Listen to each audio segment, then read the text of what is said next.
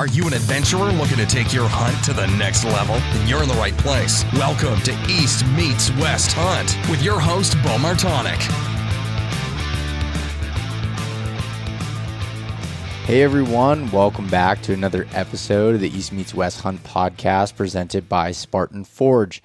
On today's episode, myself and Justin will be recapping our Montana elk hunt where we spent 21 days in the backcountry going through it. So I just got home and I'm excited to be able to share all of the details of this hunt with you. 100% born in the Appalachian Mountains and made in the USA, Timber Ninja Outdoors provides a range of mobile hunting options to accommodate diverse hunting preferences. Whether you prioritize comfort, lightweight design, or versatility, their 2-panel and single-panel saddles collection has something for everyone. The Black Belt Nano is the lightest single-panel saddle available on the market, weighing in under a pound. The saddle is designed with the minimalist hunter in mind, focusing on lightweight functionality and breathability. One notable feature is the patent-pending magnetic stick clip system on the side, which allows for convenient transportation of sticks up the tree, as well as a built-in platform holder. The Nano saddle can be folded up to the size of a Nalgene bottle, enabling easy portability. With a 4-way stretch material on the back for a comfortable fit, as well as strategically placed padding for hip pinch relief. You can use code EastMeetsWest to get free shipping on any Timber Ninja order. If you try it out and don't like it, send it back within 30 days for a full refund. Learn more at timberninjaoutdoors.com and sign up for their email newsletter for exclusive discounts and product drops. When it comes to optics, I get the same question over and over again. What are the best all-around binoculars? Well, it's tough to find something that works in every condition great, but after using a pair of Maven B1.2 10x42s, I think I found them. They feature an 8x or a 10x option, superior low light performance, tack sharp edge-to-edge clarity, a generous depth of field, and a silky focus mechanism. All of Maven optics have a lifetime no-fault warranty and hail from the great state of Wyoming. I've been using Maven optics since I bought my first pair in 2017, and I think you should test them out for yourself. Head over to mavenbuilt.com and use the code EastMeetsWest-gift for a free gift with any full price optics order. For all of those that want a truck bed cover for work or play, Diamondback makes the top of the line heavy duty covers that help you do more with your truck. They're perfect for the truck-owning avid sportsmen, outdoor enthusiasts, and weekend project warriors. I'm currently using the HD cover that is capable of holding up to 1,600 pounds on the top, and then I have the Yakima Overhaul HD bars on top, so I can put my rooftop tent on it. When I'm not using my rooftop tent and able to use the trifold design of the Diamondback, I have the Crossbin 8 in there to organize all of my stuff in the back of my truck bed. Diamondback is made right here in Phillipsburg, Pennsylvania. If you want to check them out, head over to diamondbackcovers.com. If you've wanted that hunting camp tradition that we talk about, that experience, but you don't have a hunting camp of your own, you're welcome to come stay at my hunting camp up here in the Pennsylvania Wilds called the Elk Crossing Getaway in the PA Wilds. So if you go over to Airbnb, you can check out our 3-bedroom, 1.5 bath house that's right in the heart of Pennsylvania elk country. It's only minutes away from a bunch of public land to be able to hunt, hiking trails, outdoor recreation, fishing, all of those things there. The house is completely fully stocked with everything that you need to be able to spend a week hunting deer, taking your family up to see the elk, anything like that. So if you head over to Airbnb and search Elk Crossing Getaway in the PA Wilds, you'll find my listing there, and you can rent out my house. Send us a message, an inquiry that you're interested in it, and mention that you heard it on the podcast here. Then we'll get you 10% off of your first stay.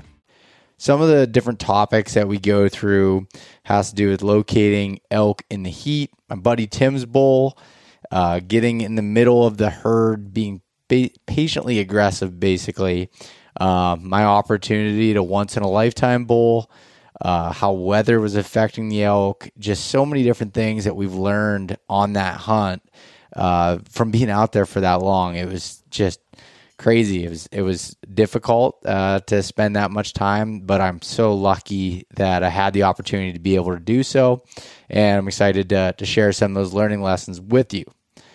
In other news, the new Deer Camp collection of apparel should be up on the website by the time this goes live here. The only thing that I'm missing that hasn't come in yet, and I can't get a date on it, and that's why I've been waiting to release the other stuff, has been the hats. But nonetheless, I do have the Blaze beanies, Blaze Orange Mountain Buck beanies. Those are in stock now and up on the website. The Deer Camp hoodies, shirts, stickers. I got some new koozies, got a whole bunch of stuff that's up there. So I appreciate you guys checking that out. And if you like some of it and want to purchase it, I'd always appreciate that. And now we're gonna be shifting gears after this one and focusing a lot on whitetail. I'm gonna start bringing back some Mountain Buck Monday episodes. Have a couple episodes during the week. They're gonna bring back Mountain Buck Mondays in general. All of those different things will be on their way back. I'm only here this week back in Pennsylvania. I won't even be here for the opener. I'll be heading to Illinois, as I mentioned in this podcast. It came out of nowhere, but I'm going to be doing a hunt out there on the behalf of Quiet Cat, who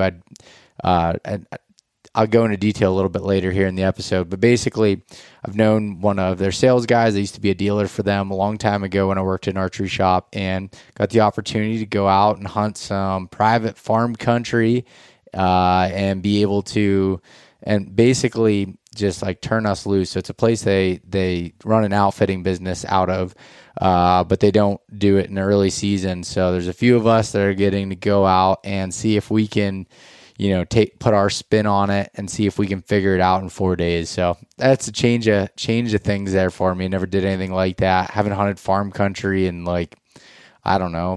6 or 7 years. So that'll be a fun change for sure. And I may even drive straight from there to West Virginia, get some cameras out and start doing a little bit of scouting, maybe a couple days of hunting down there before I come back home, and then spend the rest of October here in Pennsylvania doing hunting and trying to put out a bunch of content here to help all of you during the season. If you have anything specific that you want to hear, or if you want me to do another Q&A podcast, any of that stuff, please shoot me an email. I'd love to be able to help you out and gear things towards that. So with that being said, I hope that you enjoy this podcast. I hope you get some things that you learned out of it, picked up on it. If you ever get a chance to be able to try something out of your comfort zone, try a new hunt and do that like that we did on this one, it was just such an awesome experience. So can't wait for everyone to get to check out the film when that comes out. Probably later this year, early next year. So a lot of cool stuff here. But anyways, have a great week and good luck to everyone for some of the openers that are coming up at the end of this week and weekend. So good luck to you, and we will talk to you soon.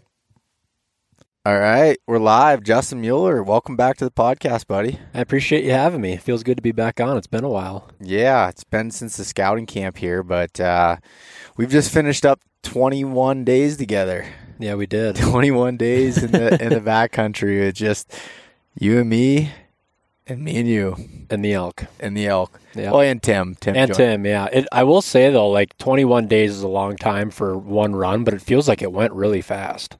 Yeah. No, it definitely did. So we've been backpacked in for just about every dang day of this trip, which was not the plan. If anybody listened to kind of my game plan going in to this hunt, it was to scout, backpack in for the first 3 days of the season, scout a little bit, and then check out some other areas. But we found elk right away, and we never left that area. So we were backpacked in for all 20 days, which is a long time to be living in a tent on a little air pad back in the mountains. Yeah. I mean, I'll take it, though. I'd way rather have that the way we had than running around trying to locate them. I mean, within the first 2 hours of the first morning, I kind of had a feeling we were going to be spending a lot of time in there. Yeah, no, that definitely made a lot of sense. But so we're back here at the truck now after all this time enjoying some Big Truck beer. You got the K5 Topless Blonde, which is a blonde ale by Big Truck, and then I also have the Half Cab, which is just like a hazy IPA essentially. And yeah, so this is kind of our, we did our work and we're done now. And yeah, we're just enjoying a good beer and recapping kind of the hunt there. Yeah, it's what is it, noon? Perfect time for a beer in the afternoon, but it was well needed after all of the hiking and we packed all of our camp out last night, got everything ready for, today to kind of hit the road, but very much needed drink. Yeah, no, that's for sure. We were both saying our bodies are kind of and minds are both shutting down. The last few days, we'll go back to the beginning and kind of explain everything what went on with this hunt. So I want to start off by saying that, coming into this hunt, I had a pretty good inclination that we could find elk. And the reason for saying that was I'd spring bear hunted the area. That was kind of one of the reasons for bear hunting it as a scouting trip for elk too. So that's something that I think it was super valuable. The fact that we were able to spend some time in the spring, bear hunting and finding elk sign, and found some areas that look like, okay, there's a lot of rut sign here. There's a ton of rubs. It looked really good. And so we're like, okay, that made sense. And it just so happened that my buddy Tim Bueno, who I met back when he lived in New York, who lives in Montana now, I met him quite a while ago back in train hunt competitions. And I need to get Tim on the podcast. I've been saying that for a long time, but I will. And Tim had come in. He was actually also hunting the area and didn't know that until my brother told me when I picked the area for bear hunting.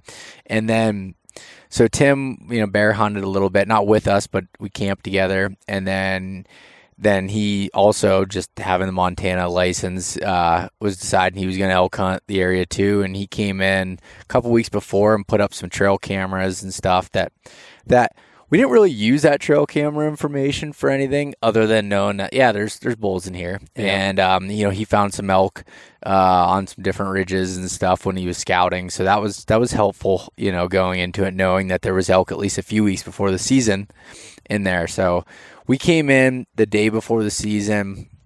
We got the Quiet Cats out. We brought them along for the hunt because the area our second area we were going to has ATV trails, and we were planning on taking the Quiet Cats back in, the electric bikes, to be able to do that, which would have been a really useful tool. We really never really had to go to plan B except for today. Like, we just did a little bit of, we wanted to hunt, closer to the truck this morning because we only had the morning to hunt essentially. And then you got to head back to Minnesota, and I got to head back to Pennsylvania, but after today. And so we were just finishing up some stuff, but nonetheless, we backpacked in to this area and set up our camp the night before. I don't think we didn't hear any bugles or anything that first night, but we went in to, it was super hot. Let's put it that way. Let's start out that the hunt was extremely hot. The first week temperatures were going to hit triple digits, 100 degrees, freaking hot. It was miserable. Way too hot. Yeah. Thought it would keep the hunters out of the woods, which it did during the week, but the weekend, my brother came in that first weekend, and he said there was 13 vehicles next to ours at the trailhead. So that was tough. We did run into a couple hunters that nice guys the first day, and we were trying to hunt water because it was so hot and there wasn't very much water. So there were some stock tanks that we sat over and a couple wallows, and we didn't see anything or hear anything the first day, but you could tell the elk sign, the elk were there. So the next day we decided to go to a different location, and I wasn't sure how the calling was going to, how aggressive I was going to be with calling. I've had some luck with it in the past and some not, but I wasn't sure. And both Tim and I were a little call shy at first. And then when we were up glassing at this one point and dropped down to the bottom, and I was like, should I just do a cow call? And Tim and you were like, yeah, might as well send one out. Why not? Send one out. So I did a cow call and one bugle. And the thing was, he was coming from the bottom, but he was ready, just about up to bed. And that was, I don't know, 9 o'clock in the morning or something.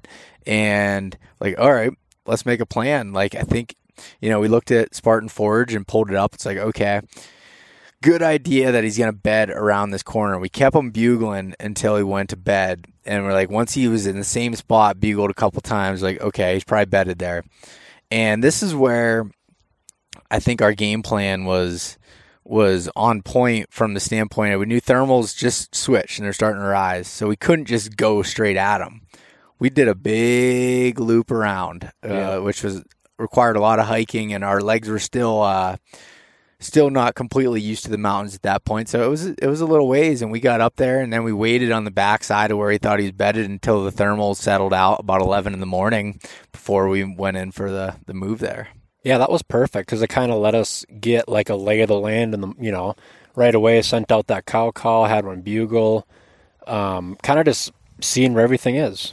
First day back there, just kind of getting the lay of the land. We, like you said, we knew it from bear hunting, but that was a good move. Just kind of find where he's going to bed. It's we're just getting into the hunt, play it safe, let those thermals get rising and come in from the backside from above them. So yeah, no, that was nice. And actually, as we were sitting there waiting for the thermals to switch, he bugled, and he was almost exactly where we thought he was. And so we were only 150 yards from him at that point. So we kind of moved into position, and you went with Tim. So Tim was going to be the shooter. I was going to be the caller. And we worked back. So I angled with the wind to try to get it right. And as you guys were setting up, a bull came through, went right past me, 35 yards. And I'm like looking at him, and I was like, he's going to go right to those guys. And then I look over, and I see Tim walking through the spot parallel to the bull, but it's so thick that the bull didn't see Tim. Yeah. Tim didn't see the bull. I was blown away by that. Like, I couldn't believe that happened. And I didn't know this until after. And then, so I started doing a little bit of calling. I started calling earlier than I said I was going to. And then I hear some sound like an elk running, and I was like, uh-oh. And you can kind of take it from there, what happened. Well, it was weird because we heard the bugle, right? We kind of knew where he was going to hopefully come from. And we talked about the three of us, like 3 different spots we could have set up. We were kind of bouncing ideas back and forth, like, well, if he circles, he's going to catch our wind, so let's go to here. And we kind of just kept pushing until we found a spot that we were all like, this could work. And we were set up, ready for him to come into that little opening that was right in front of us. Mm-hmm. The first time, like you said, it was so thick. The first time Tim actually saw him. Which was a different bull, by the way. Okay. Yeah. So I'm getting ahead of myself here. No, you're good. Keep going. You want to talk about that bull? No, I already talked about the bull that I saw. So that one that it came around, the first time Tim saw it, it had already worked, almost behind us. And it's just so thick in there, and it, you think when you're walking, it's loud, everything's loud because it was so dry. We didn't hear anything. We just saw him standing right there, and we could hear you calling and everything. And I think your calling really made that bull come around because I think he was just going to walk straight away from us. But I think you cow calling. You were kind of like the quarterback in that situation. It was like you were, on this side, we were in the middle, and the bull was past us. So when you were calling, he was kind of circling around. Yeah. So that's when we saw him. Trying to get downwind. He was trying to get downwind, right? Yep. So, and then at that point, once you guys saw him, Tim was able to draw and stand up and be able to get a shot at that point. And that's when I heard the running, and so I waited a little bit, and I cow called again and bugled. And then I heard you guys whistling. I'm like, okay, something happened. So I ran over, and I could see Tim just beside himself, kind of, just down on his knees, like, holy cow. I'm like, and I looked, and he didn't have an arrow on his rest, and I was like, all right, he made that happen. Mm-hmm. And you were able to capture the bull on film and everything else. Even though he came in behind you, you were able to turn your camera and be able to get that. But right off the bat, we kind of figured that the shot might be a little bit back because the bull's leg was in a different position than what Tim had recognized, and he realized that right off the arrow hit where he was aiming. It was just a little bit far back, because with elk, with where their vitals are, it almost looks like, they're big vitals, but they're a lot of it's covered by what looks like the shoulder blade, which is actually what they call the vital V, which where you can slip an arrow in there pretty easily. So his arrow was sticking in a tree behind there. He had an iron will on, zipped right through it and stuck in that tree. And we waited about an hour and didn't hear any crashing or anything to start blood trailing.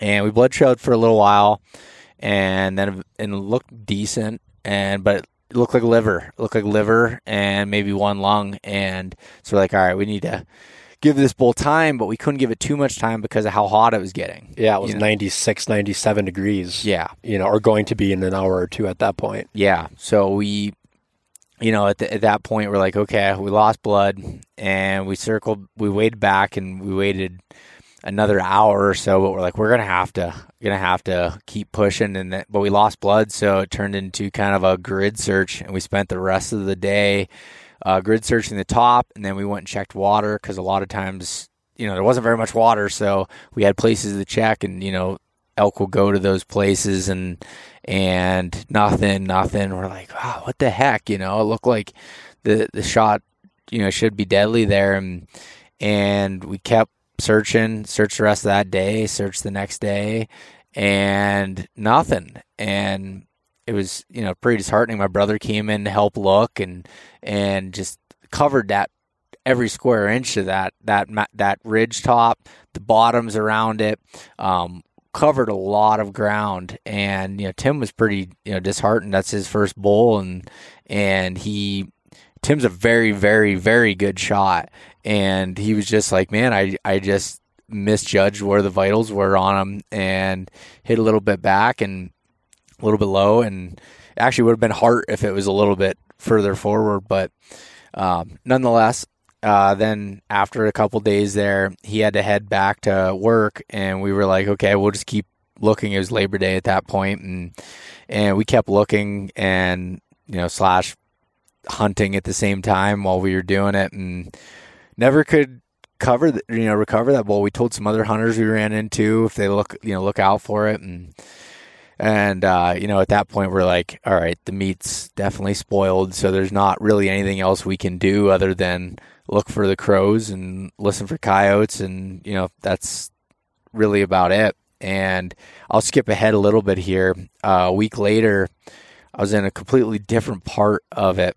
We were 2.5 miles from the shot and came across the bull dead. Yep.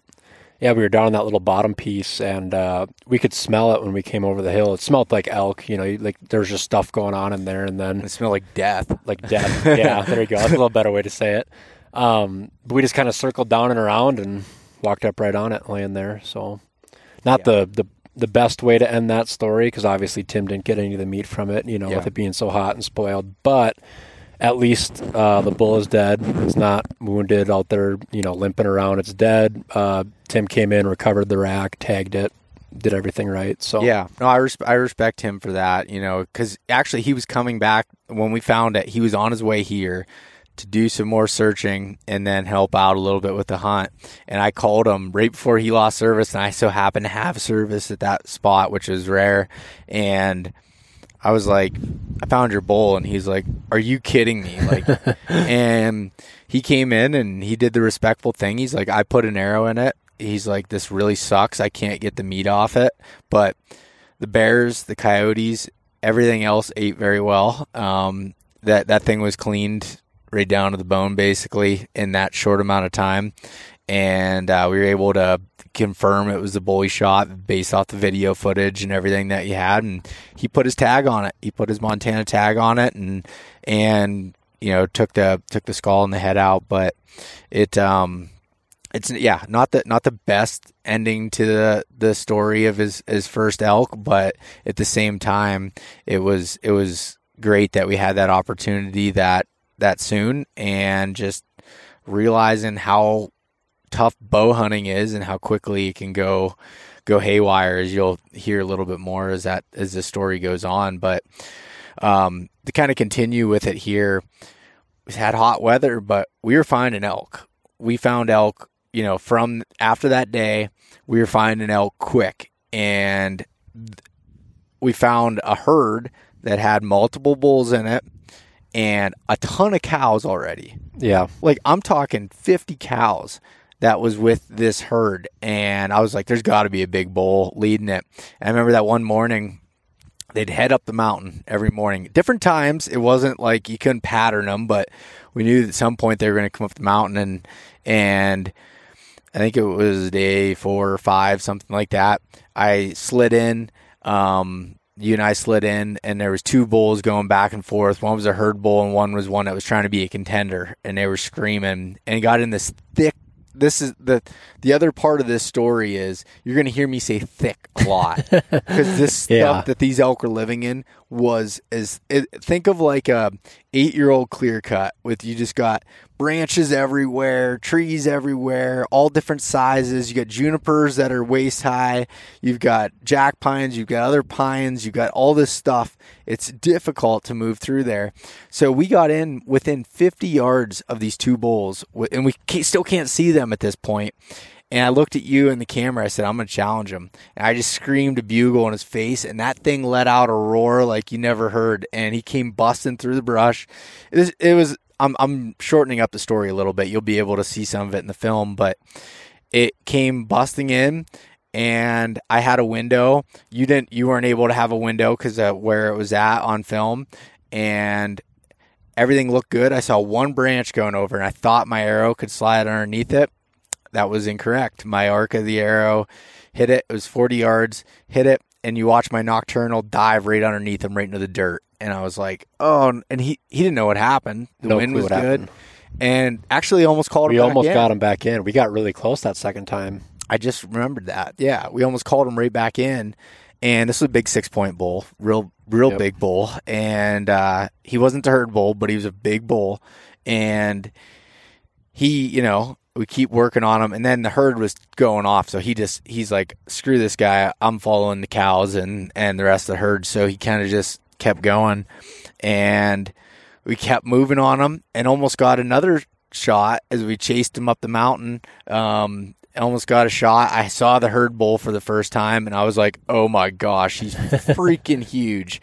And almost got another shot and just kept going. We chased him all the way around. They went up the mountain and then circled back around to bed.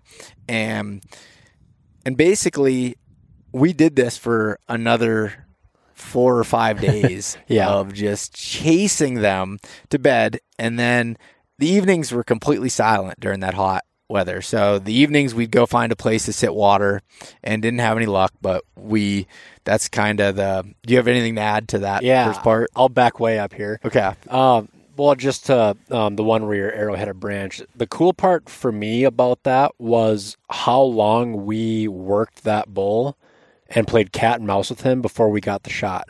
From the time we first made a move on him to when you actually shot was probably, over an hour or 2. Yeah. And we would just, once again, so thick. We would just slip in, and he was ripping. He was bugling. Every time you would call or do anything, he was just on it. And we were very mobile on that one. We would, anytime he bugled, we would move this way, move forward 20, 30 yards. Try to find a lane where you could shoot a little bit. The bull would bugle just off to the left a little bit. We were watching our thermals and our wind, and we were just kind of always staying around him and being safe but aggressive at the same exact time. And it kind of got to that point, like you said, when you said you were going to challenge him. That was after like a solid 45 minutes of like cow calls and getting close, and it got to a point where it would ring your ears when he would bugle. Yeah. It was that close. And that's when you were like, it's go time. Like, I'm doing it now. But it was just so cool because it wasn't like we just walked up on him and saw him. It was, one wrong move by us, one anything, and he would have winded us and it'd have been over.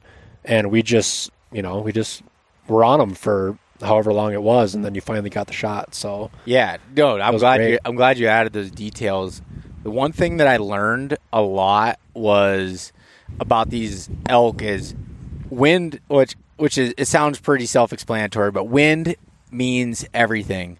Like, they can even see you and not be spooked as much as, if they wind you, they're freaking gone. They're gone. But if they just get a visual or they hear you, it's not as big of a deal as that wind. So I was throwing milkweed like it was going out of style, like just tossing it everywhere, and it's shifting and it's changing at that point in the morning, and just kept like you said, cat and mouse, and we kept until we got so close and aggressive, and that thick cover helped us get close, but it was a detriment to trying to shoot. Like, there was many places that we were probably even closer than 40 yards at some points. You still couldn't even see them.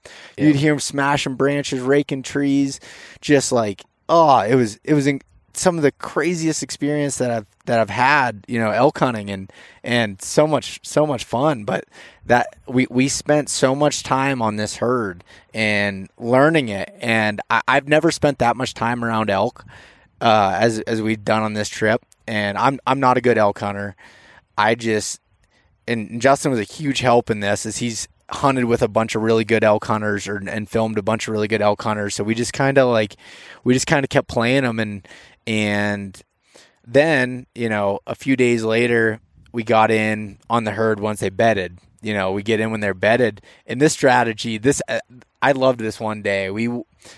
Have you ever wanted to have Levi Morgan, Andy May, Johnny Stewart, and others available at all times? Well, you can with Cyber Scout from Spartan Forge. Cyber Scout is like the Chat GPT for outdoors men and women. You can ask it any questions related to bow building, scouting, hunting, survival, and a whole lot more. I think you'll be impressed with how it responds. Cyber Scout is currently out now for a select group of early beta testers and will be available to the rest of you really soon. The entire app is a complete tool for planning your hunt with incredible aerial imagery mapping, journaling, deer prediction, and some of the most accurate and detailed weather data. Use the code EastMeetsWest to save 20%. And if you're still on the fence, give the 14-day free trial a chance at SpartanForge.ai. CVA has been America's #1 selling muzzleloader brand for over a decade. Hunting with a muzzleloader opens up a ton of hunting opportunities across the U.S., and I've been using the Acura series. But they don't only make badass muzzleloaders. Their line of centerfire rifles are great quality and not terrible on the wallet. The Cascade Short Barrel is ideal for tight quarters, deer drives, and quick shots in the big woods. You can check out their line of muzzleloaders, rifles, and accessories for every season and every range at bpioutdoors.com/CVA. If you use the code EastMeetsWest10, you'll get 10% off of all CVA products, which includes rifles, muzzleloaders, and accessories. We would work in, you could tell the herd bull was out here, and you could hear cows around them, and then there was the satellites on the outskirts. And so we'd slip in. We actually got so close to one of the satellites because he was bugling the other direction and didn't realize we were that close that we bumped him at like 15 yards. It was so thick. And we jumped up that 5-point. He ran off, and we're like, okay, just keep going. Just keep going. Wind was still good for us. And we got set between two bulls. And I remember I started cow calling, and they're bugling back, but they weren't coming in. So I just tried to get the temperature of the bulls, and I ripped a good bugle. And that one came in, but and I tried turning my head when I bugle, so it sounded like further away, but they still know right where the heck you're at. And that bull pinned where we were at. He couldn't see us. We were sitting there, but he'd come out, and he was only 45 yards, but he was in complete brush, and you could just see his head looking. And he stood there and stared for 15 minutes, I bet. Yeah. And then he left, and then we called him back in. And same thing, he wouldn't come.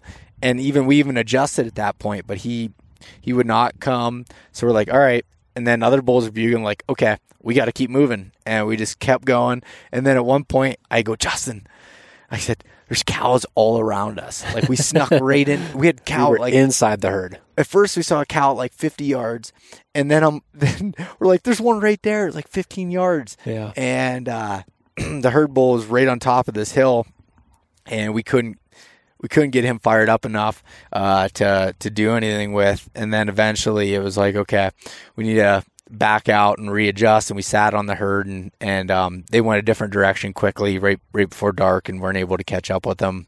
But our strategy became, as we went on through the hunt, even days later, was following the herd up the hill, trying to get a shot, which is very difficult. They have one goal is to push cows to bed, and calling wasn't really effective at that point unless you were right on top of them, which was hard to do with keeping the wind right. And then we'd get close to the herd and just cow call every once in a while, which we did have some luck with bulls coming into us there.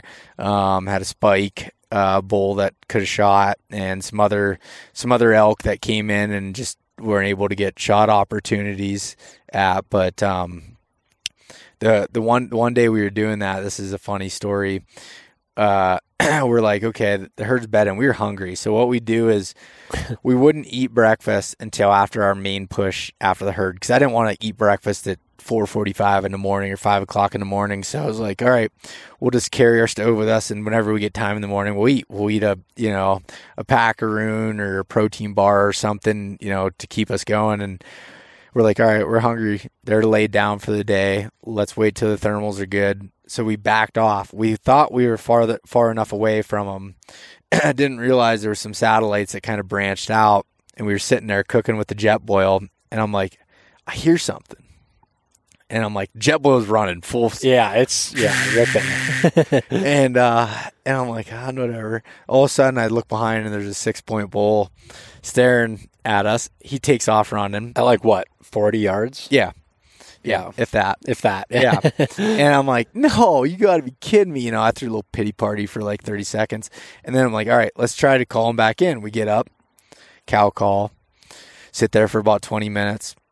Nothing. Like, all right, let's go finish our meal. He's spooked. We sit back down, first spoonful in the mouth. He's right there again. Same exact spot. He would have been at 15 yards. Yeah. And if we would have, been still standing there, and that's when I learned you got to give him time sometimes. And he comes in silent. He came in silent, and he took off. And we had another time on the trip where we had a bull come in when we were eating breakfast too. I don't know what it was. I think it's the Jetboil. Yeah, it was kind of like our joke. Like, well, what time do you want to get busted by a bull today while we're eating breakfast? You want to do it now, or you want to wait an hour? Yeah. Because it's just like, it was just so weird, especially when that one came back the second time. Like, he didn't wind us the first time, so I don't think he was super spooked. I think he just because you know how it is when you're eating, you're kind of laying down by a tree, you're kind of low profile. He probably saw us move and really didn't know what he was looking at. And then the second time, he came right back in. But it was just kind of our joke for the whole time. It's like, Yep. And then after that, you couldn't even hardly enjoy your meal because your head's on a swivel because you think every elk's going to come in now. Yep. No, for sure. And we just, and the herd continued to grow bigger is what we learned. The herd just kept getting bigger. And as the herd got bigger, they were a lot less receptive to calls. Yep. Because, okay, the herd, why would a bull come to fight you when he's already got 6-7 other bulls around him that are there, that they just bugle back and forth for vocalization to see where they're at? And why would he come into a cow call when there's 50 cows that are in this spot already? Like, it just doesn't, they weren't coming in. And at the same time, we had a lot of hunting pressure move in. Yeah. And ran into some other people calling and doing that. And it became difficult. They started changing their bedding up a little bit, and we met a lot of really great people out in the woods that were hunting, and they were nice and easy to go. And then there were some others that paid no attention to wind or anything, and were continuously kind of bumping through the bedding. Elk, walking. Like, say the thermals are rising, and they come in from the bottom, and as we're sitting on the herd and blow them out. And then the elk started moving. They started moving to different areas, and they started even moving onto private at some points, and it made it a lot harder as we started going on. And then one day I remember we actually went to look for more elk because we were struggling so much with getting close to these ones. Like, maybe we can find some lone ones, and we did. We found some ones on different ridges, except for, oh man, they're too smart. The single ones are too smart for us. They are. The single ones were too smart, and they wouldn't respond unless you basically, which we ended up jumping some in the beds because we got so close. Yeah. They weren't responding, so we were trying to get close to them.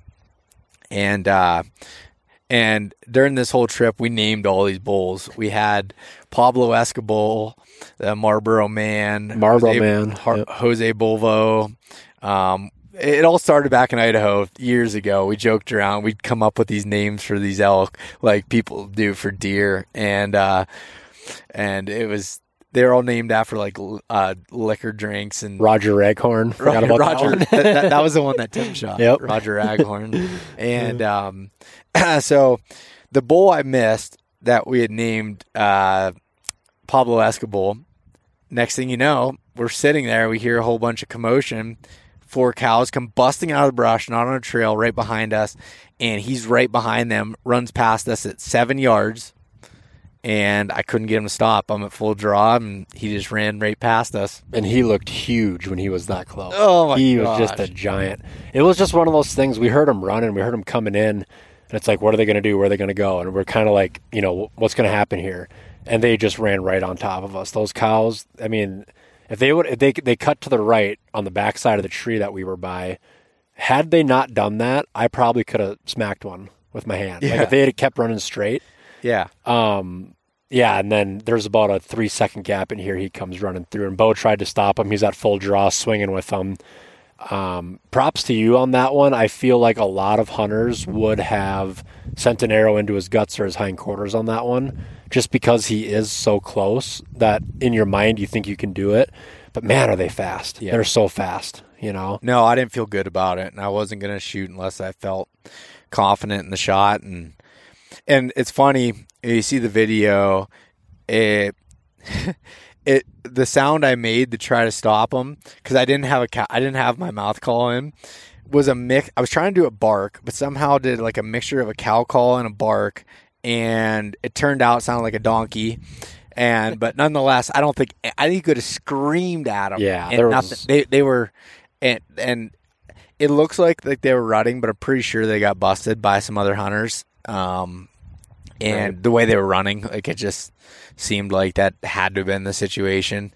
But they came running right past us, and man, what a rush that was, though. It was kind of a kick in the nuts, but at the same time, it was super cool to be able to see that. Right. It was kind of disheartening, seeing him run off and his antlers are hitting branches and he's tipping his head and he just looks giant. It's like, But at the same time, it's like there's just nothing you can do there. You tried to stop him. He was running. The cows were running. What do? You can't really get too, heartbroken about something like that, because it's like he just didn't stop. Yeah. It is what it is. Yep. So, it is what it is. That's exactly It was a very, very cool encounter, though. Yeah. That's the closest, as far as like visibility and everything, that's the closest I've been to a bull that size and maybe ever. I mean, that was only, like you said, 7-8 yards. Yeah. That was cool. It was cool.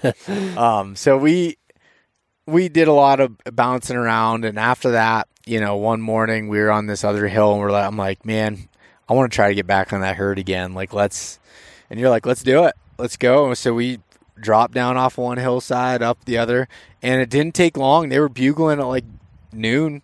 We found them, just in their beds, and so we got close and just sat on them all day, and then as they started firing up again around 4 or 5 o'clock in the afternoon, we moved even closer and got into kill position. And what we learned was to basically everything's gauged off that herd bull. And that's what we call the Marlboro Man, because he sounds like he smoked cigarettes his whole life, because he's just raspy, deep, very distinguishable. Oh, when it's him. You know exactly when it's him. And so we moved in, and we were a little ways away from him, but there were some other bulls around us, and they started moving at that point. And they're moving away from us, but I'm like, this other bull is going to come in. And at that point, my dad actually had texted me. We went out for a day a half a day to take a break, went to my brother's house, and my dad's like, would a decoy help being a solo caller? And I'm like, first I'm like, no, that's, and I'm like, wait, maybe it would. So I bought one of those Montana decoys that was just the ass of the elk, the backcountry elk. It's like 9.5 ounces. We called her Sandra. Because Pablo. Yeah. That's Pablo's girl.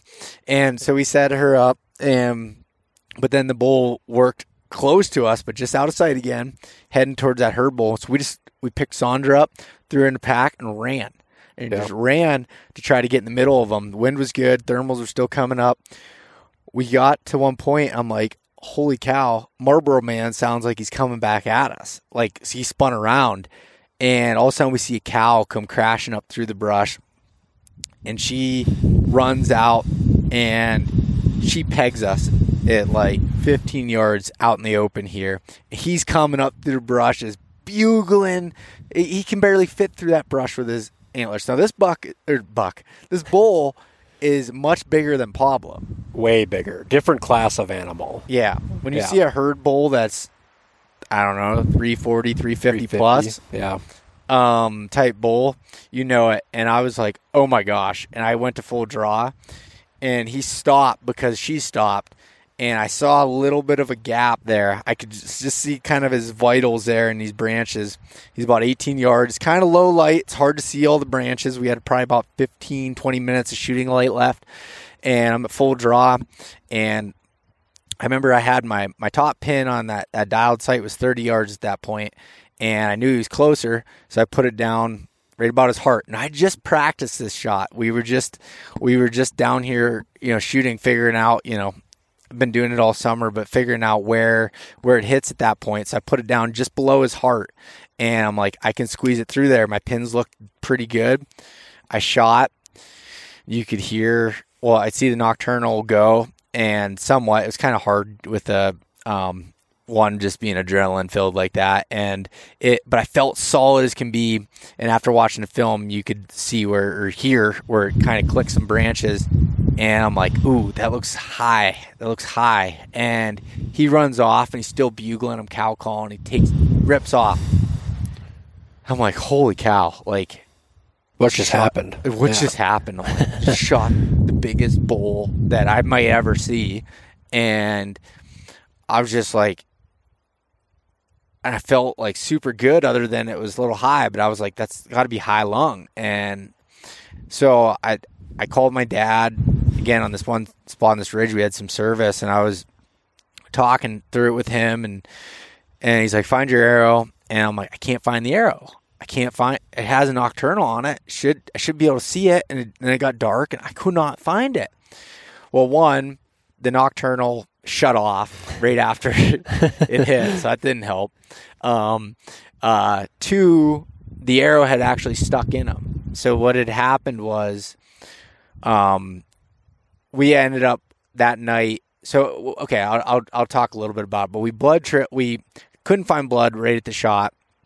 And it was hard as getting dark, Which is typical with the high hit as well. So. And I remember I took a picture from where I shot, which was key at this point. And I remember where he ran around and looped around. So I kind of followed those trails, and trying to follow tracks is difficult because there's so many elk. It looks like cattle trails. Yeah. And even when they're not on trails, it's so hard to follow a single track because there's so many elk in there. You can follow a track for 20, 30 yards, and then it's just crossed, and you just can't do it. Yeah.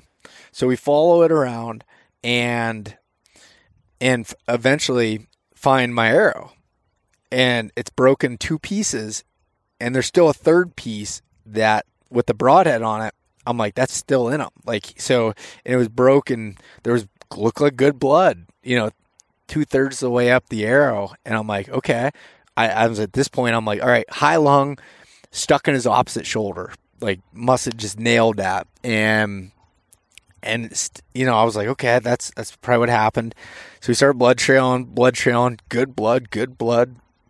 We walked for 350, 400 yards, following good blood. Like, not like buckets dumped out, but I never had to stop to look for blood. It was always just slow right walking, noticing. Yeah, but it was just dripping. It wasn't spraying. It was just dripping, which is a key point to this.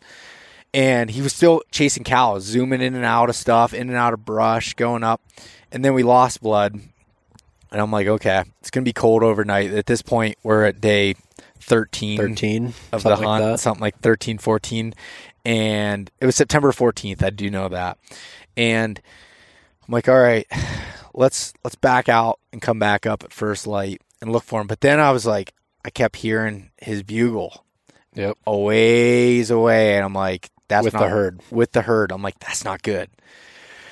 So like, all right, let's hike all the way back to the truck to put the footage on your computer so you could slow it down and see if we could see anything. And you couldn't see the shot impact because the tree was in front of you where I had shot through. Once again, because it's so thick. Yeah. But once it ran away, you could see the arrow sticking out of it. And the nocturnal had shut off, like I said, when it hit. But you could see the arrow, and it was high, way higher than I expected. Basically, I don't know how it didn't spine him. It was that high, and it was right behind the shoulder where I wanted it to be, but just high, and must have deflected high. I have no idea how it could possibly have hit at that point, but you could see the arrow sticking out, running away. And, I sent the picture to my dad and everything, and he sent back a picture of the anatomy of an elk and stuff, and I'm like, I literally think I missed everything. I think I just missed the spine. Just below that was the top of the lungs. Like, I just missed everything. By an inch. Missed everything by an inch, any direction. Yep. And I'm like, crap. I'm like, well, maybe, he bled enough that, he's going to die, and he was just rutting, so he didn't know, so it's good that he just keeps moving and running. We went in the next morning, checked, we found one more speck of blood like 5 feet later on a branch. That was it. Did a bunch of grid searching, checked some water spots that were there and where the herd went. We went in that direction overnight, found where the herd was, but couldn't find any more blood, couldn't find any beds where he bedded down, nothing. And getting pretty disappointed. Actually ran into some other hunters who were hunting the same area, and they knew that bull's bugle. They're like, "Oh, you shot him?" Yeah, and I'm like, real raspy one, right? Yeah, big real raspy rig. Yep, that's him. And then all of a sudden we heard him. We heard him that next day, and I'm like, "Oh, that's got to be him." And then, but we're like, all right, let's follow that. That's our best lead. Maybe he's still going to die. And then we ran into those other hunters again. They're like, oh yeah, we heard him. He's moving around this morning. So that day, nothing happened. Next day, we went in and got on him again, found him, and ended up getting a view of him quickly as he's pushing the cows up. Well, I'm shooting a new bow this year, and I am pumped. After playing around with a buddy's Hoyt RX8, the smile on my face made the decision for me. The first thing I noticed with the new Hoyts were their extremely smooth draw cycles and the ability to adjust the back wall to make it rock solid like I prefer.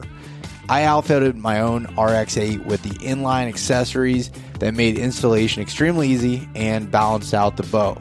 My favorite accessory so far is a simple one. It's the GhostSticks 2.0 adjustable legs to make your bow like a tripod, but it doesn't interfere with any part of the bow or the limbs or anything like that. In addition, the integrated kickstand within the HBX Exact cams protect your string from excess wear when you put your cam into the dirt. Ground hunting or spot and stalk just got easier. If you want to experience what I'm talking about, head to your nearest Hoyt dealer and take a test drive yourself. You can learn more at Hoyt.com. The Mobile Hunters Expo is a consumer-based hunting show unlike any other. It provides an interactive learning experience where you can try all things mobile hunting and learn from the best in the business. Come experience an unbiased, community-based environment where you can improve your hunting skills and find the right equipment for your needs. I'll be speaking at the Nor'easter Show in Manheim, Pennsylvania at Spooky Nook Sports from August 9th to 11th, 2024. So come check it out, or either of the other shows in Michigan and Georgia. You can purchase tickets online at themobilehuntersexpo.com or grab tickets at the door. I'll see you there. Seemed just fine. Just fine. And the thing too, like, just to kind of set the stage a little bit better than I guess we did, like in this area where we had been hunting for, basically a week at that point, maybe even more. Yeah. There was, we would hear hundreds of bugles a day, like quite literally hundreds. But it wasn't that, obviously wasn't that many bulls, right? So like we would hear that bull and all the satellites just all morning long from the minute we got up there all the way until noon, sometimes into the afternoon. We could tell, after a week of hearing all that over and over, you could kind of tell like what was going on. Like that bull, like, a lot of the satellites were a little more higher pitched. we could tell who Pablo was when he was bugling. Yeah. Just from having encounters and hearing them. So when we heard that bull, it's just a completely different bugle. It's not even the same as the satellites at all. And when you hear it, it's just so raspy and growly. And when we heard that, and then we got a glimpse of him too, which was nice just to confirm. Yeah, no, I mean, and the one other thing I wanted to say about that shot that I learned afterwards was, so what I wasn't thinking about, and this is my inexperience of hunting off the ground in this thick of country, is, yeah, my sight picture was clear, but it was so close that my rest is a little below there. So when I'm going through, it doesn't take much to skip off that branch. I'm showing it on the video, so if you're listening, it's hard to see, but to skip off that top of the branch and deflect up, it doesn't take much to do that. And we had ended up talking to some other hunters that had missed bulls, in that area, same situation. So thick in here. It's so thick, can't get an arrow through. That situation, and I'm not defending myself for giving that. Looking back, would I take that shot again? Probably. Yeah. I mean, I felt very confident in it. I felt good about my shot process, everything. It's just, it didn't work out, and I'm really upset that I drew blood and didn't get him. But that bull, literally, we chased him for another 7 days. Yep. And, or I guess 8 days. And he still living fine. I mean, right now as we're recording this podcast, he's still okay. Yep. He had an arrow in him, but it was in a non-lethal spot. And it, again, not trying to justify it. It's just, it sucks 100%. Not only that I lost this big bull, but the fact that I hit a bull and didn't recover it. I mean, I felt like we needed to share these stories and just be completely honest about it, because people can learn from these experiences and learn from this, thick country, that it's tough and it's hard to find those shooting lanes and thinking about your setups and when you're moving and what your shots look like, and it's going to be close in that type area, and you have some risk involved. Let's put it that way. Yep. Yeah, I mean, it's so thick, once again, it's so thick that, we only saw elk 10% of the time that we were actually in them. You know what I mean? You'd hear bugles 40 yards to the front of you and, 60 yards to your left or right. And it's okay, and you could hear them running, you could hear branches breaking, you could hear the bulls chasing, you could hear satellites coming in off of another ridge coming down. You could hear all of it, but you couldn't necessarily see it. Yeah. And then it would come time where, your bull, from the time you first saw him to the time you drew back was maybe 4 seconds. If that. It was bull right here, pull back, there's a cow, here's my lane. I mean, it's thick. Quick.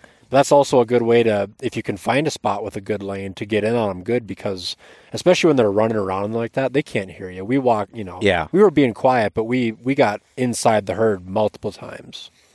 Yeah, and although this part obviously didn't work out for me, one thing that I was glad that I did ahead of time in practicing every day with my bow was figuring out where your pins hit at off yardages and judging yardages.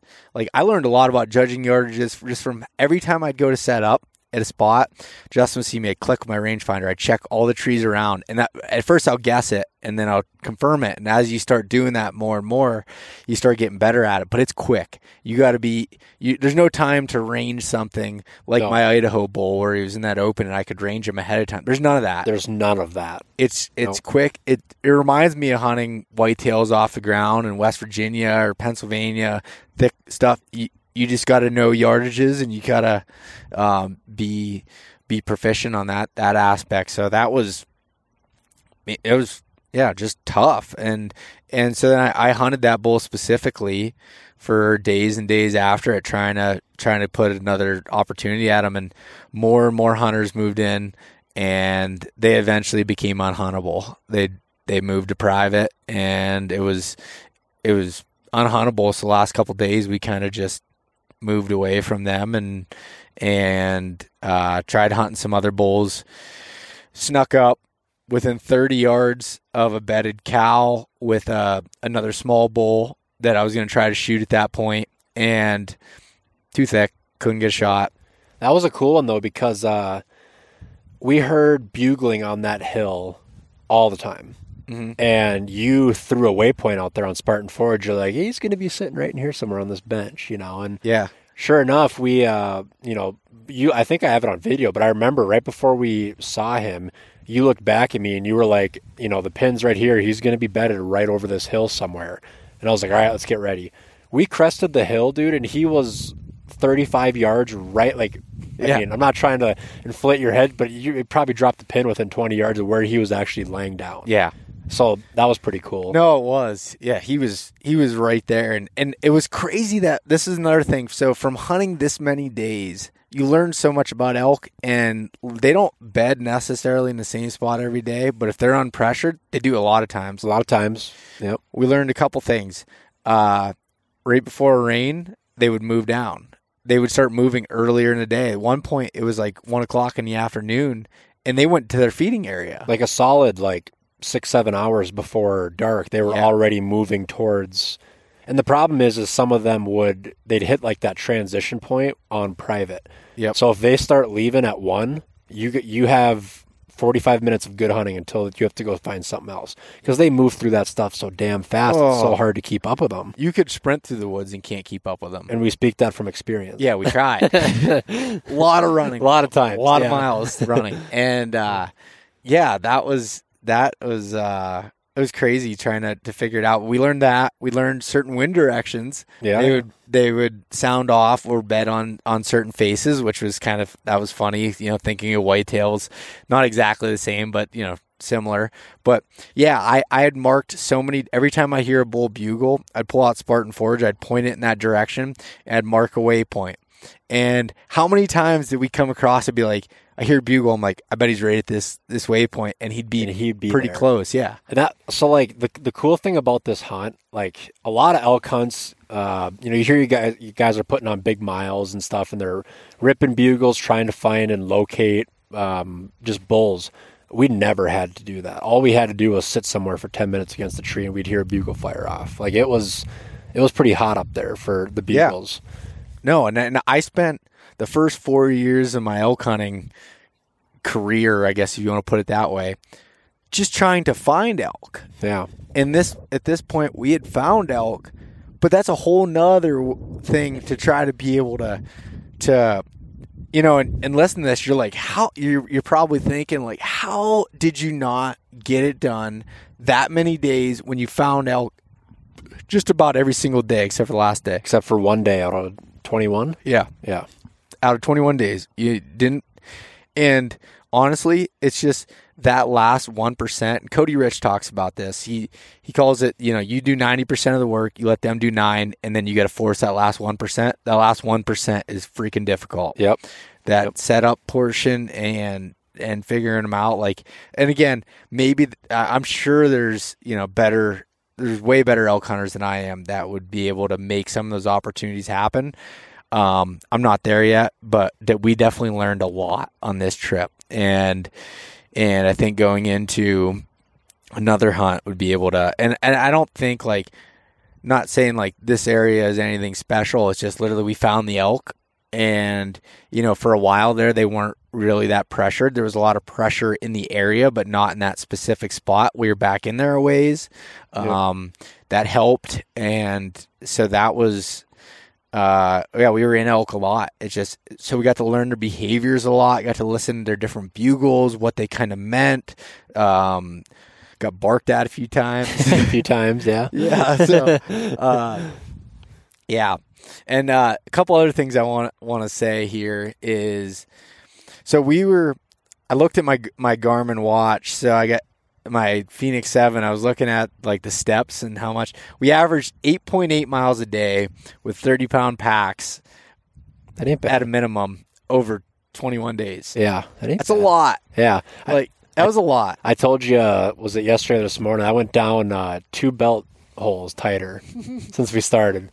Yeah. And you're like, what? And I was like, yeah, I don't know what to tell you. Yeah, I don't know if I'm sure I lost some weight too, but I was eating good, but it was just we were cranking. We were going. And we felt good after a while. It's like a bell curve. So you start here, and I felt pretty good about my fitness. at the beginning, but you still got to get your legs underneath you. It takes a few days. Get up, by like day 10, we were cranking. Yeah. Just never stopping for breaks, just moving when we needed to. We could sprint after elk. And then the last like 3 or 4 days, legs started getting wore out. Yeah. My whole body was wore out. My back and I shoulders, bent over. I couldn't stand back up. And you're sleeping on a little air pad every night on the side of a hill. My sleeping pad would end up in the corner of my tent at the bottom. I had my Seek Outside Silex, and I didn't bring a nest. So this is something I wanted to say. So I've slept in floorless shelters before, but never when it was so hot that there's spiders everywhere. And anyone that knows me knows that I freaking hate spiders more than snakes, more than anything. And I didn't even bring my nest with me this time. I was like, I'm like, literally something that weighs 15 ounces I thought I was saving out of my pack and didn't bring it along. And I'm like, well, I'm going to have to get over my fear of spiders real quick. Because first night, you could hear me smashing them in there with my headlamp. I felt so bad for you because, like, I know your fear of spiders. And it was funny because I was laying there, like, just about to fall asleep. And I would just hear you smack the canvas of your tent or the sidewall of your tent. And I'm like, oh, that poor guy. He's in there just... I smashed one of my pillow, like just, oh my gosh. It was terrible. But I got used to it. I got over it. It was good for you. Yeah, I needed to get over my fear of spiders, which I'm not over them. But I dealt with it for that many days and slept in there. It was fine. And as cooler weather came in, there wasn't really any more spiders. So that was, when it was hot, there were webs everywhere and spiders in all the trees. Which you had a solid, like, 7-8 days of hot weather where there was spiders and moths. And yeah, and you couldn't even go in your sleeping bag because it was so hot. No, it was so hot. Yeah, I had the tent open, just the bug shield up because I don't want spiders in mine. Yeah. And I could just hear you in there swatting stuff. It was funny. Yeah, that was, but we were wore out. And then the last 2 days, we got really cold temperatures, a high of 45 and rain. So like even when it never snowed, but it got right around freezing and would rain. And here's a lesson learned. So every hunt I ever go on, I always bring gaiters with me, and rain pants. But after, a couple weeks of not having any rain, not having anything, I'm like, I can lighten up my pack, leave them at the truck. So when we came back down to look in my bowl, I left my rain pants here and I left my gaiters. I actually didn't even take my gaiters with me at all, even at the beginning, because the weather looked so nice. But not looking far enough ahead at the weather. My inReach pulled up like 5 days of weather, but I couldn't see beyond that. And we got this cold weather and this rain. And what happens is everything gets wet down low. So you have junipers that are just above knee high, and you're just rubbing up against it. And it wasn't like a heavy rain, but just all day it rained and it was cold. So the bottom of my pants got soaked, which then soaked my socks. My socks then soaked the inside of my boots. It wasn't that my boots were leaking. It was that. And it got to a point where my socks were slipping in my boots and I was getting blisters so bad. My heels were just ripped apart. So I was using Leuko tape, but that wouldn't even, and Leuko tape sticks on for 10 days without having to pull it off. But when your feet are just that wet and your socks are that wet, it doesn't work. And everything was tore apart. I was just like soaked from basically just above the knee down, completely soaked.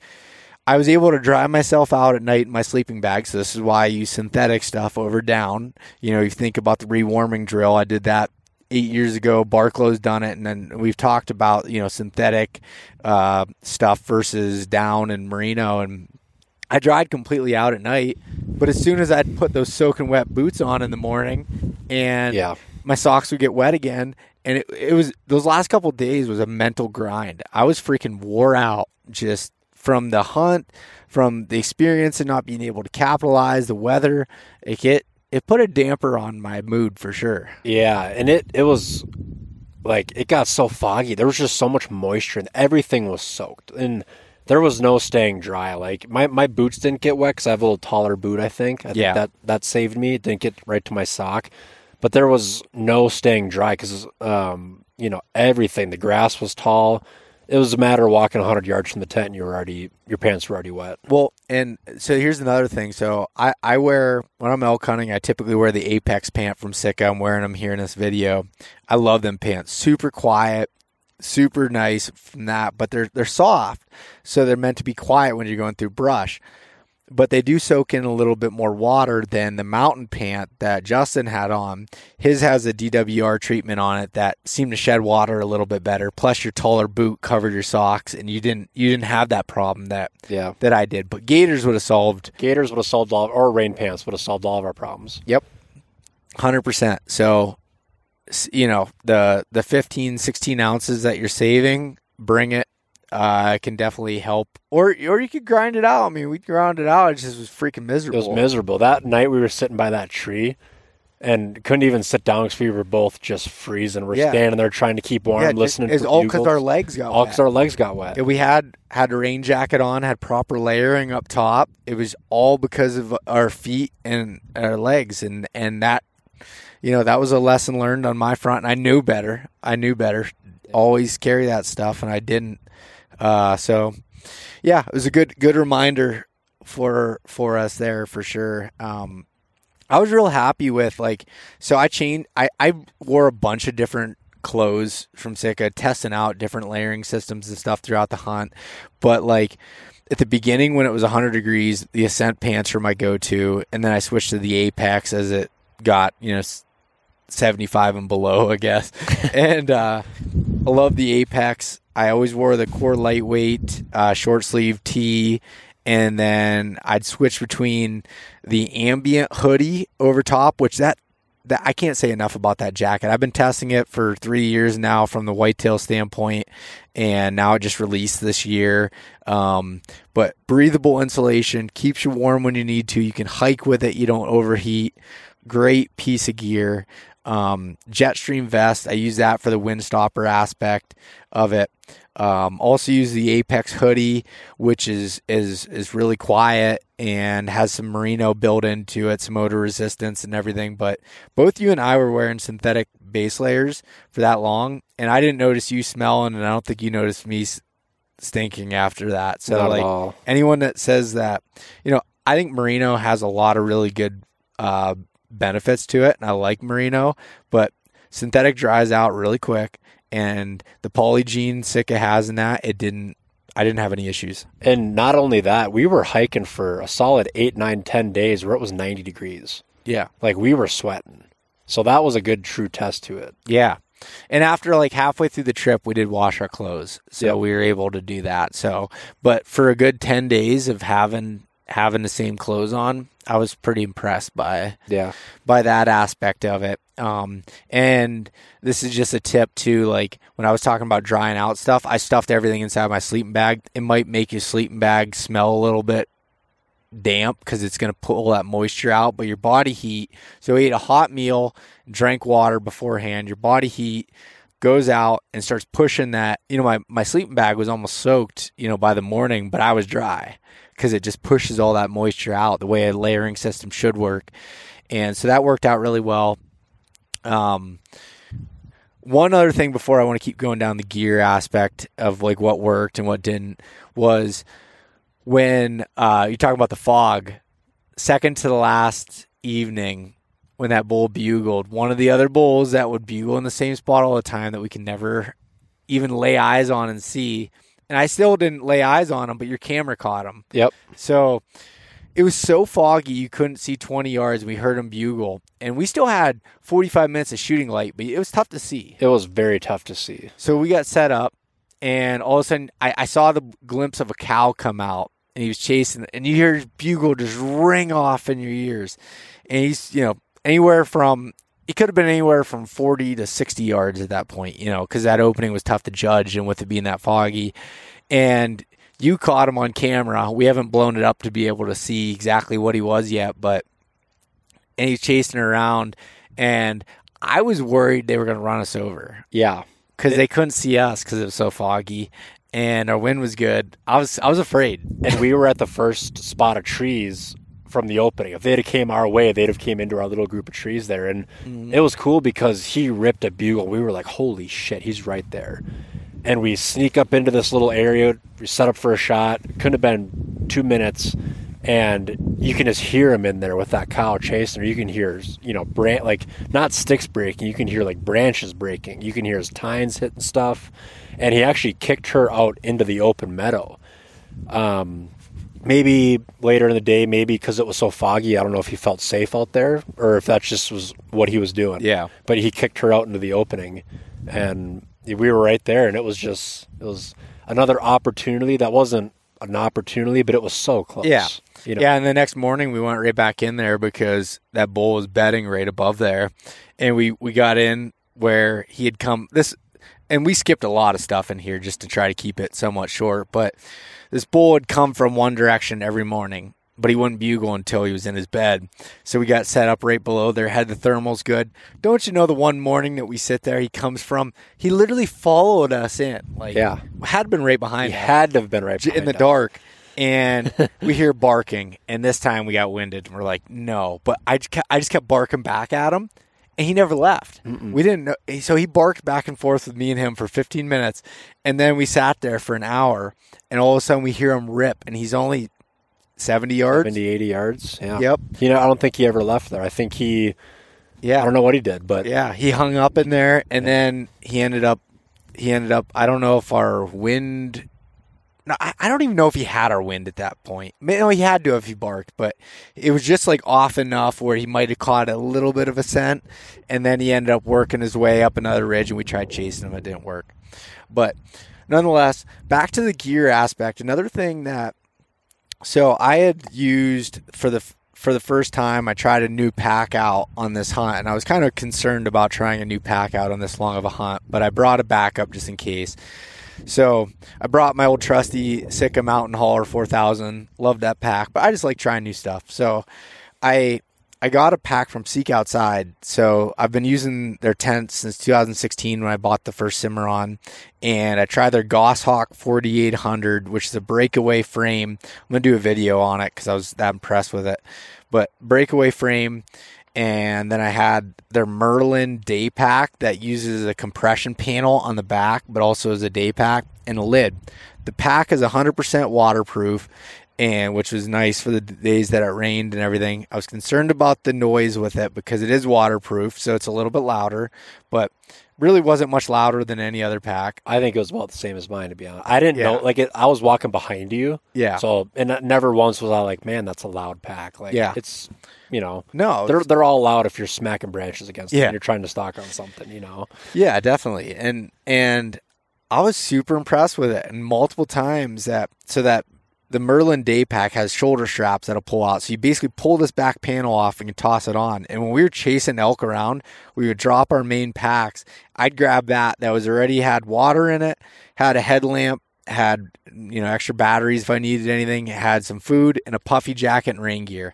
I kept that in there, ready to go. I throw it on and you could run. And it only weighed 10 pounds at most. Well, probably less than that. Probably 7, 5. Yeah, probably way less than that. Yeah. And was able to run. I'd always mark the pack location, the pack icon on Spartan Forge. I have them all over the mountains. We drop our packs and go. Every day we dropped our packs and went. Yep. For a while there at least, yeah. Yeah, and but I was really impressed by that pack. Seek Outside's been making packs for a while. I just haven't heard much about them. I didn't really talk to anybody that used them, and I had an opportunity to try one. And I have no obligation to say anything nice about them. Seek Outside is a partner of mine, but from the tent aspect. And they're like, why don't you try one of our packs? They're like, you don't even have to use it if you don't like it. They're very just great with that. And I was like, all right. I said, I'm kind of a weirdo about packs. I like certain packs and very impressed with it. So, yeah, well, that's good. Yeah. Especially if you're using it for the first time like that. Yeah. No, it was, really, really good pack. So I was excited about that. But other than that, what about you? Do you have any gear that stood out for you? I've been kind of running the same everything for, 2 years now, but I got the Sitka pack, the Mountain Hauler. I like that. It's actually really good for camera stuff, just because there's a couple pockets in there, those top lids. Yep. I use I have a pair of Crispies for boots, Darn Tough socks, which I like those a lot. Mm-hmm. Basically lived in these pants. I did, Yeah. I will say at first I wasn't sold on the knee pad idea. When I first got them, I was like, I don't know if I'm going to like this. But even after this hunt, it's been proved to me over and over. But on this hunt especially, like when everything's wet like that, or when it's so thick up there, there's branches and pine cones everywhere. It's nice to be able to have knee pads. How many times were we kneeled down? Like, yeah, you get in a situation, if you stand up, you stick out like a sore thumb, so you had to kneel down. Right. So right. Yeah. But other than that, I was running a core lightweight base layer, then a heavyweight hoodie, and then a Traverse, my puffy, and my raincoat. And I just kind of floated with, whatever there. So. Yeah. Yeah, no, I don't think we really had any major gear problems at all. Did I have anything that failed? No, I also liked that Sawyer water system that I have. Oh, yeah. That filter system. So I got the Sawyer's, the mini filter. It's super small, lightweight. I've always used the Platypus in the past, which plugged up a lot. Used this one for 21 days. It started going a little bit slow. It needs back flush, but other than that, it worked great. I mean, we had relatively clean water that we were filtering. It was out of like cattle tank, basically. Yeah. But really happy with that system. It would filter four liters at a time, so basically a gallon at a time, and help for both of us. We just use that one system for the both of us. Yeah. So every day we were filtering probably 8 liters at least. I was carrying around 5 liters at a time. I had 2 of my East Meets West Nalgene's, and then my 3-liter bladder. You had a 2.5 liter bladder and a couple Nalgene's. Yep. So we, that system worked out really nice. That was something new I used. I've had the Jetboil forever. The igniter's been broke, so I just use a lighter with it, but I haven't upgraded it just because it's been working. So it works good. It works faster than mine, I noticed. It boils quick. Yeah, it does. It boils really quick, and we used mine for everything on all of it. You didn't even carry your stove up. You just brought the fuel, and I carried the stove. Which that's a good way to do it. Like if you're hunting with another person, like I'll carry enough fuel for us, and you carry the stove, and we'll have our own food. Mm-hmm. It's not a lot of weight being cut, but there's no sense bringing 2 stoves and double the amount of fuel that you need. So yep. I was really happy with the Silex, the Seek Outside Silex, the Florida Shelter. Like, I've used that since last year, I guess. I've had the Cimarron before that, and then I had the Courthouse Walton on the bear hunt. But this was the first extended hunt I've got to use it on. I've backpacked with it and hunted with it 3-4 times now, but this was the first time that I spent 20 days in it. Very impressed with it, but I will probably bring the Nest going forward. It doesn't weigh that much, and it just gives you a little bit more of a homey feeling to it. So we did have that hot weather. If the whole hunt would have been 45, 50 degrees, you'd have a different perspective because there wouldn't have been any spiders in there. Once the temperature dropped down, all the bugs were gone. Yep. So just that first week and a half that, getting you. Yeah, definitely. And we didn't get to use the QuietKats as much as I had hoped, or not that I had hoped, but that I thought they were going to be like, a really awesome tool, and they are for their purpose. It's just for this hunt we didn't get to use them as much, and I'd never used an e-bike before.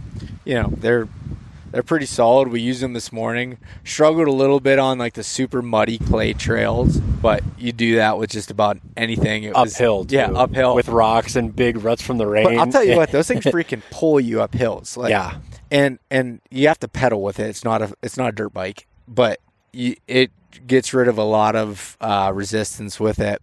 So the models that I have here, the Apex bikes, really happy with it. I'm actually about to go on a hunt with QuietKat. They're not a partner of mine, but I've known one of the sales guys for a long time, and he asked if I wanted to do this like kind of a challenge where we go to a place in Illinois that's run as an outfitter, but they're bringing in a few of us to see if we can figure it out on our own and try to hunt it in ag land. I'm going to see if some of my mountain buck tactics will work or how I need to adjust for that. So, but I'm planning on using these QuietKats in some areas that I'm allowed to ride them on this year for whitetails too. So I'm excited to see how that works out. But trying to think of any other gear that I had that I was like, really blown away with. You pretty much have your gear list dialed at this point. One thing that you do better than I do that I notice is your food. I'm more of like a chuck some Pop-Tarts, some granola bars, a bonus Starburst in my meals, and I'm good to go. Yeah. And you have your calories down. Like, I will say you did a lot better than I did on this hunt with food. Yeah, the Heather's Choice meals are super good. So I've always said the sockeye salmon chowder is my favorite Heather's Choice meal, and I think it's still there. But the spaghetti meal is a close second now. Man, when I'd have that pop up in my food for the day, I'd be like, yeah. You'd always tell me about it. You'd like, spaghetti tonight. Yeah, I know. Yeah, that's funny. Yeah, that was really good. What else was it? There's a lot of, I have a pretty good storage system for everything now. I get those Mountain Ops flash bags in different sizes, and I'll put like one with all my water filtration, one with all my cooking stuff, a first aid kit that's a different color.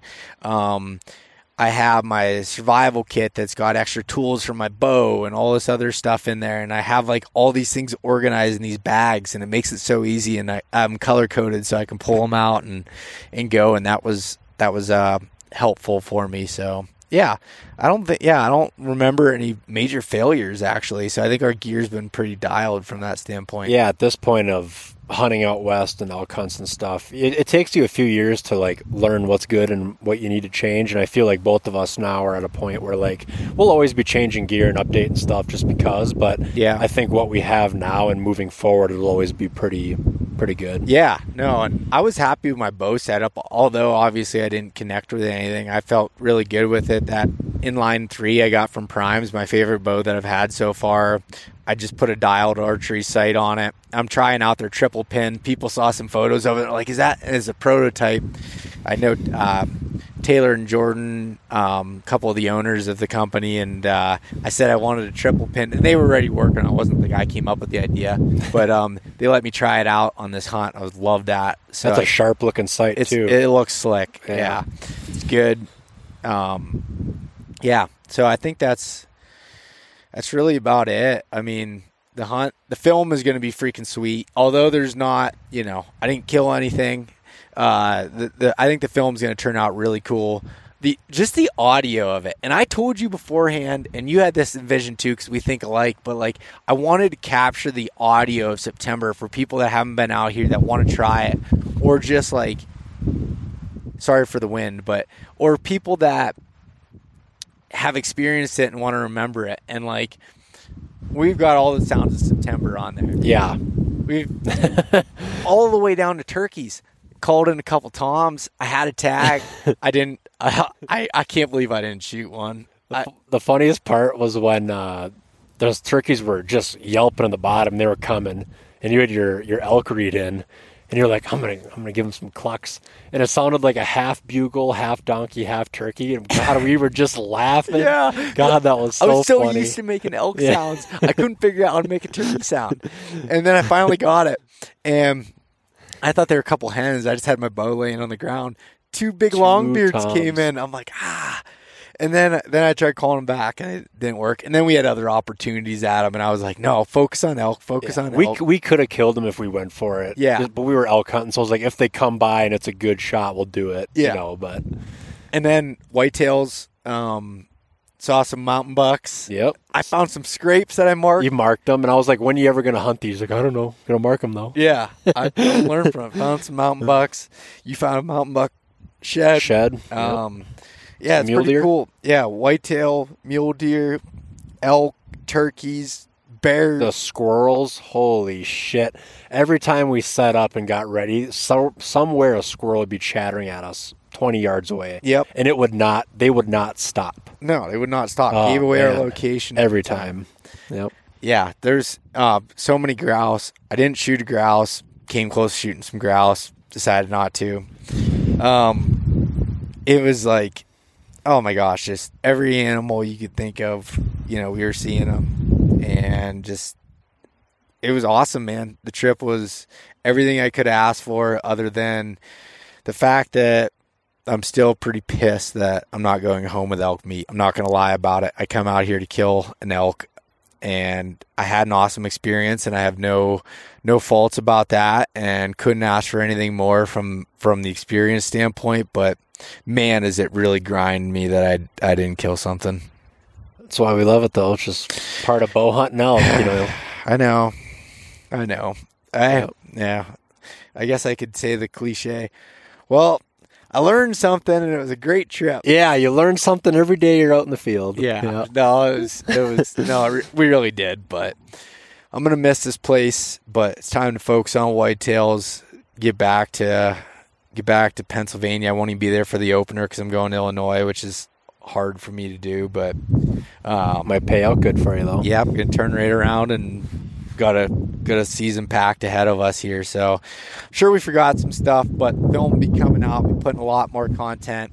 If you're watching a video, I have the new Deer Camp hoodies. I don't think I've named them yet, but I think I'll probably call them the Deer Camp hoodies. There you go. New design on here. I've had them for a month and a half. Haven't had a chance to put them up on the website yet.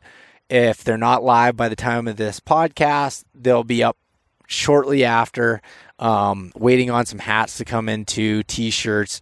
I love this design. I drew it up on a piece of paper utilizing our deer camp and like how people pull in with a truck and a buck in the tailgate and just kind of that old school vibe. And Jordan Riley at Capture Creative took it and made it a reality and put his spin on it to make it look good.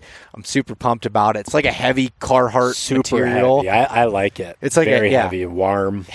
Warm Carhartt material. It'll be super cool at deer camp, going out to the bars with your buddies, whatever else, campfires, weddings, anything. Weddings, yeah. If you're in my town, weddings they'll work for.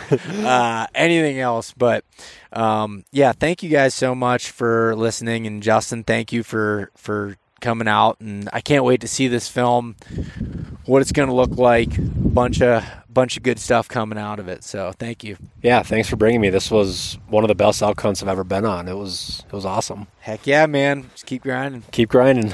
All right, thanks guys. We'll see you later. Thanks so much for listening to this episode of East Meets West Hunt with your host, Bo Martonic. For more great content and to stay up to date, visit eastmeetswesthunt.com, Facebook at East Meets West Outdoors, and Instagram at East Meets West Hunt. If you enjoyed today's episode, please review and subscribe, and we'll catch you next time.